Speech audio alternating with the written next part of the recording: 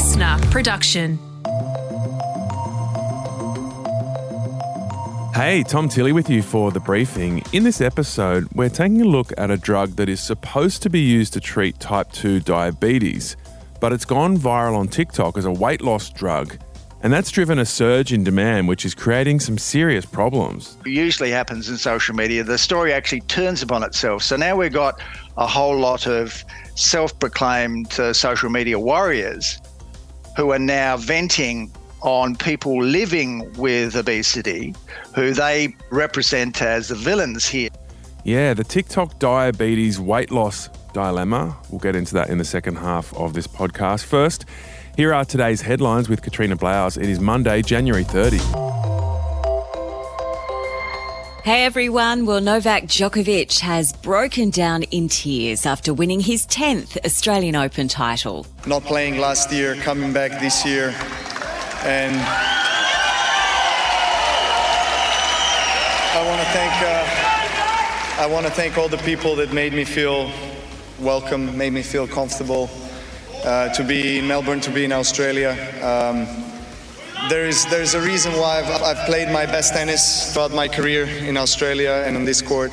How about that? What a turnaround. That's Djokovic speaking to Channel 9 after last night's final when he fought off third-seeded Stefanos Tsitsipas 6-3, 7-6, 7-6. And Tom, as you can hear, he seems to have won back the hearts of fans after being detained and deported right before last year's Open because of his vaccine status. Yeah, it was an incredible display of mental toughness, just unbelievable to come back after the drama and the pain of last year and just focus so hard on winning this tournament. And you saw that as soon as the match ended, he was able to, I guess, relax that incredible focus and climb straight up into his supporter box. They all had this massive group hug and he cried uncontrollably in their arms. He fell onto the ground in the supporter box up there. Then he came back onto the court, sat on his chair and just cried and cried into his towel. Oh, and I think, his hamstring injury, which a lot of people have said was a fake injury, you can't underestimate the impact that has had. Goran Ivanisevic, his coach, said 97% of other players who'd received the MRI scan that he'd received would have pulled out of the tournament, and he was receiving up to 77 different therapies every day. Wow. And he also had to block out that whole drama around his father being photographed with those Russian supporters. So that's just another thing that he had to sort of control within his mind to stay focused on his tennis. It's just incredible what he's done. And, there's all this debate now that he really is the greatest of all time male tennis player. Puts him on an equal 22 Grand Slams with Nadal, and he's back to number one as well. Good on him. And New Zealand's death toll from the heavy flooding has jumped to 4 as Auckland continues to get extreme rainfall. Yesterday was Auckland's wettest day on record. And having just surveyed some of the extensive damage, both on the ground and in the air, it's clear that it's going to be a big clean-up job. Yeah, that's the country's new Prime Minister, Chris Hipkins. Get used to hearing that voice and that accent. Extreme situation there, though. 3 months' worth of rainfall in a single day.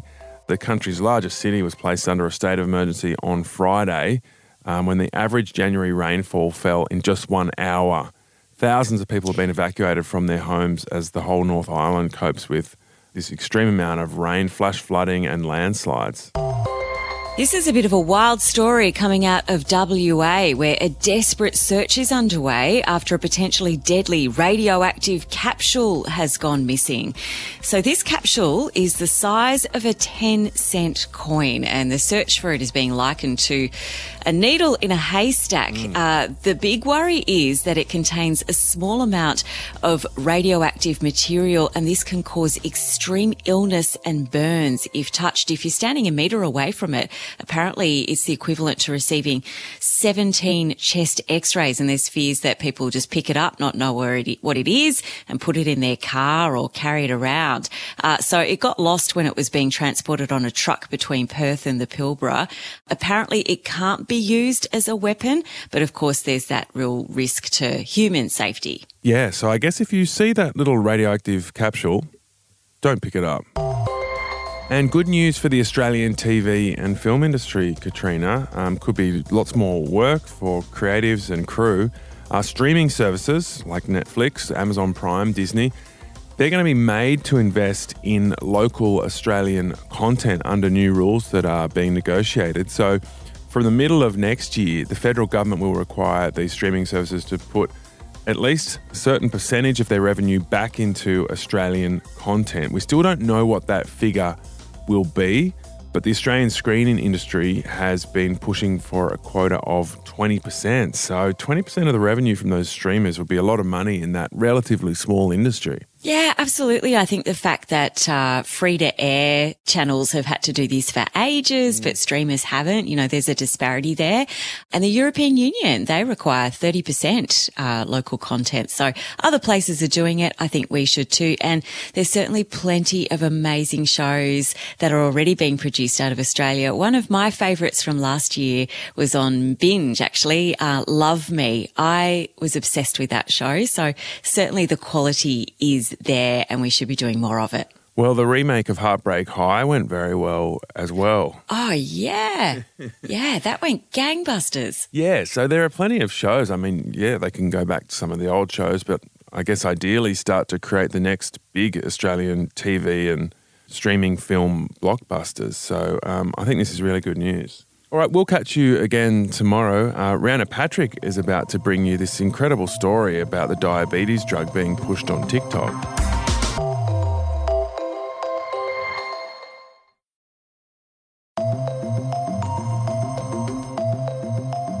TikTok influencers posting videos about their weight loss experiences with a drug meant for type 2 diabetics is being investigated by Australia's drug regulator. Known under its Australian brand name Ozempic, the treatment has seen huge demand, adding to an already worldwide shortage of the drug. Professor Tim Gill is an academic, researcher and public health policy advisor on nutrition, obesity and chronic disease. Tim, thanks for joining the briefing. Now, I guess the most obvious question, how is this drug supposed to be used and what does it do? Well, this particular drug, Ozempic, has been licensed within Australia for use in the management of type 2 diabetes. Ozempic, or semaglutide, which is its generic name, is a glucagon-like peptide. And so what it does is basically act in terms of a bit like glucagon and improves the release of insulin and the management of blood glucose in diabetics. So why has this taken off as a weight loss drug?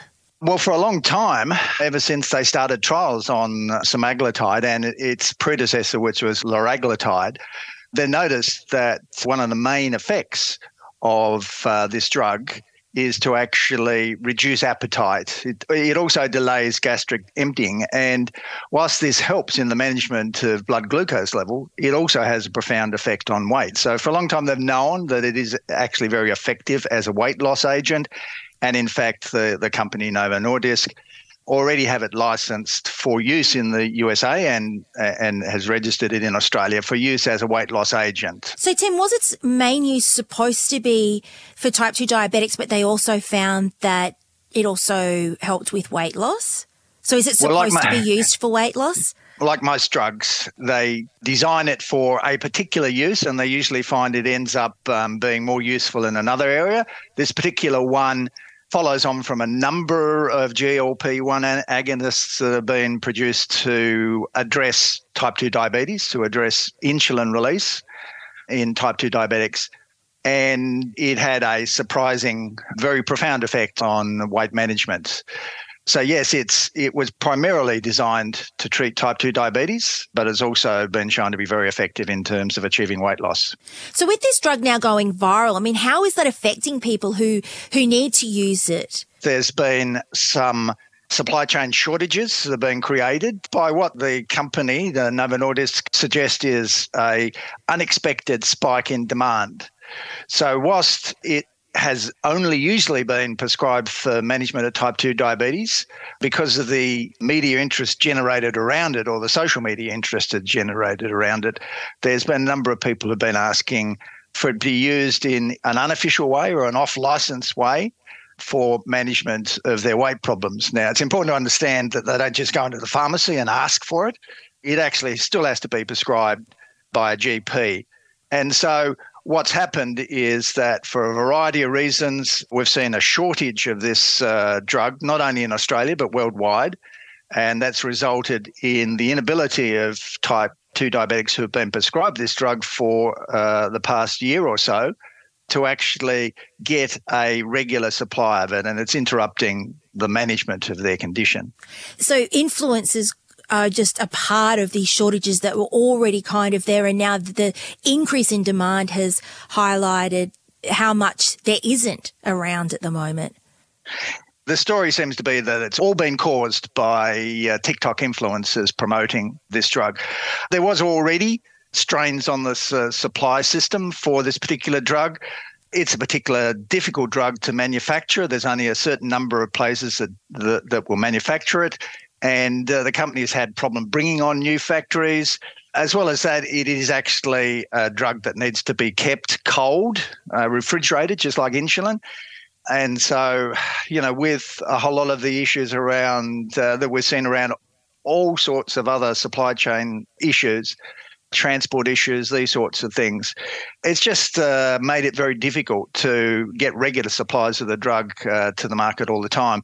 And on top of that, what we are seeing is that Australia is a very small part of this international market. And in essence, the companies get less opportunity to generate profit in Australia because the price is regulated in Australia, and they can achieve 2 to 3 times this price in other particular markets such as the US. Tim, you've mentioned there that social media influencers have been the one promoting this drug and have been promoting it here as well. But, what are the laws around promoting a prescribed drug in Australia?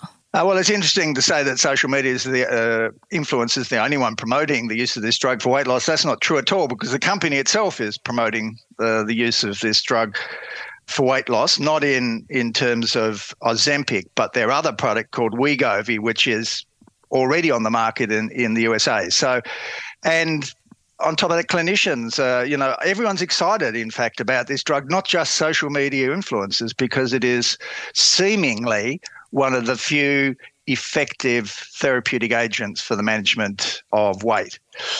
The reason why the TGA have got involved, because they regulate not only the licensing of drugs, but also issues around advertising, labelling, product appeal, how the products must look, how the packaging must look. And one of the laws in Australia is you cannot direct market a drug to consumers. So, Tim, this is the first time that Therapeutic Goods Administration has done something like this. Why now, do you think?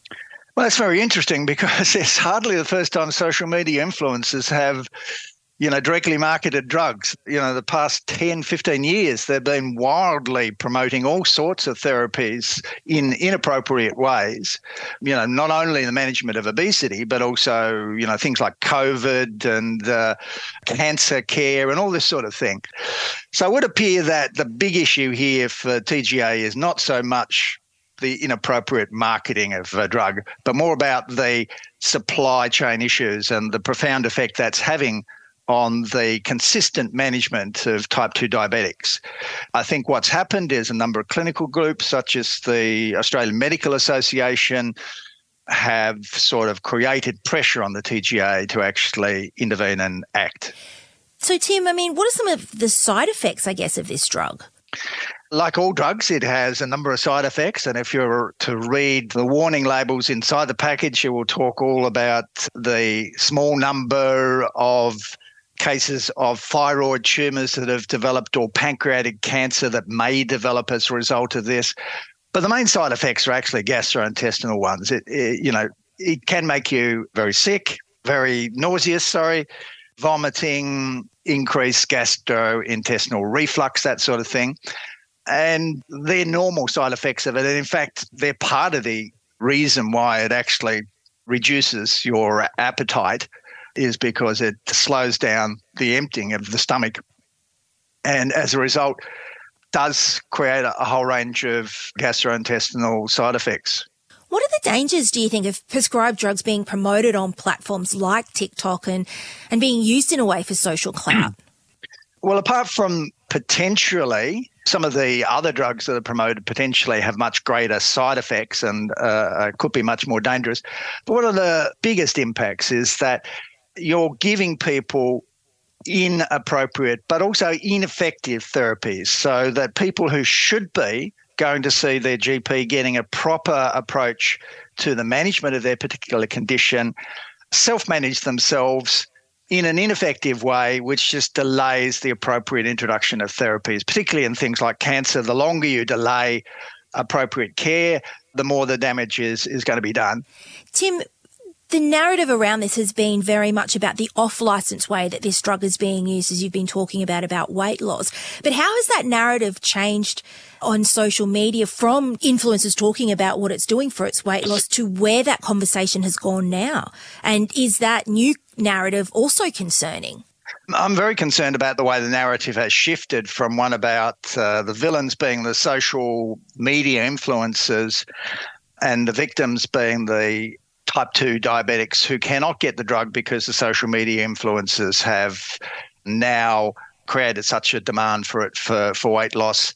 And you've got a hero of the TGA coming in to correct the situation. In a peculiar way, and what all usually happens in social media, the story actually turns upon itself. So now we've got a whole lot of self-proclaimed social media warriors who are now venting on people living with obesity, who they represent as the villains here because they see people who are living with weight problems as undeserving of therapies such as Ozempic or its brother drug, Wegovy. And they're taking this drug away from type 2 diabetics. And I think this just reflects a whole range of biases which already exist in the Australian community around people living with obesity. The perception that these people are undeserving, that they've brought the problem upon themselves, that their weight problems are all themselves. If they just got off their asses and did a bit more exercise and didn't eat as much, then the problem would go away. To me, that is incredibly damaging because it not only creates a whole lot more stress and anxiety for those living with obesity, it also is totally inappropriate and scientifically untrue. That's Professor Tim Gill there, academic researcher and public health policy advisor on nutrition, obesity and chronic disease. And I guess that's the problem, is that when something goes viral, you have very little chance of reining in that narrative once it's out of the gates. But feeling for those who do need this medication as part of their day-to-day life.